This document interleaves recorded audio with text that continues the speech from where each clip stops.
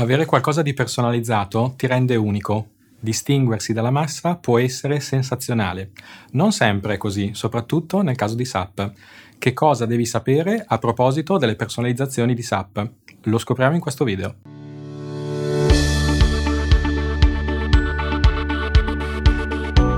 Ciao, sono Massimo e oggi scopriamo insieme cosa significa effettuare delle personalizzazioni dei sistemi SAP e quali sono le conseguenze, soprattutto per quanto riguarda la security SAP. Diciamolo subito, se puoi evitare di effettuare personalizzazioni, quindi sviluppi custom in SAP, fallo, evita o rendi minime le personalizzazioni. Ma quali sono le principali problematiche a cui puoi arrivare?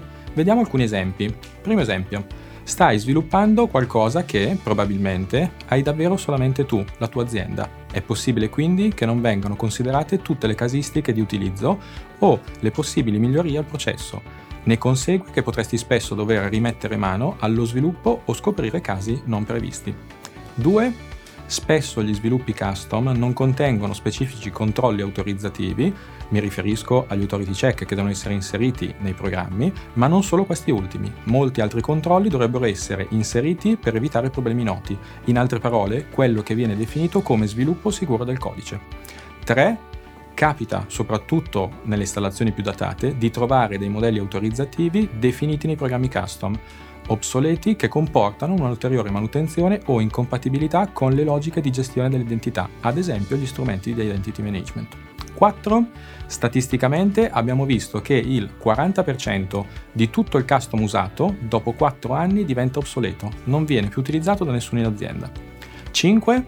Quanto ti costa mantenere quel custom? Non mi sto riferendo a piccole personalizzazioni, ma processi o parti molto personalizzate.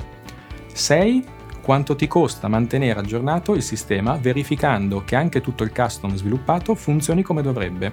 Molto di frequente ci si accorge solo quando devono essere effettuati degli aggiornamenti che il costo di upgrade del custom può essere estremamente elevato. 7. La documentazione. Quando è presente può essere incompleta o difficilmente viene mantenuta allineata ai cambiamenti. 8. Verifichi se le personalizzazioni possono essere sostituite da nuove funzionalità standard.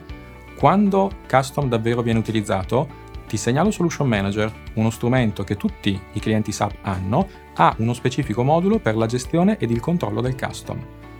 9. Quanto detto prima si applica non solo se sei tu direttamente a sviluppare, ma anche quando acquisti del software già pronto sul mercato. Come fai a misurare la qualità del codice che stai acquistando? Hai uno strumento che verifica la bontà di questo codice anche da un punto di vista security?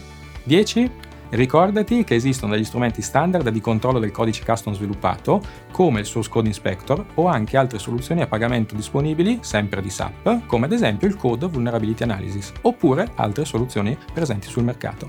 Spero di esserti stato utile, ricordati di iscriverti al canale se ancora non l'hai fatto, seguici anche su LinkedIn, visita ed iscriviti al nostro blog www.aglea.com/blog se vuoi ricevere aggiornamenti periodici.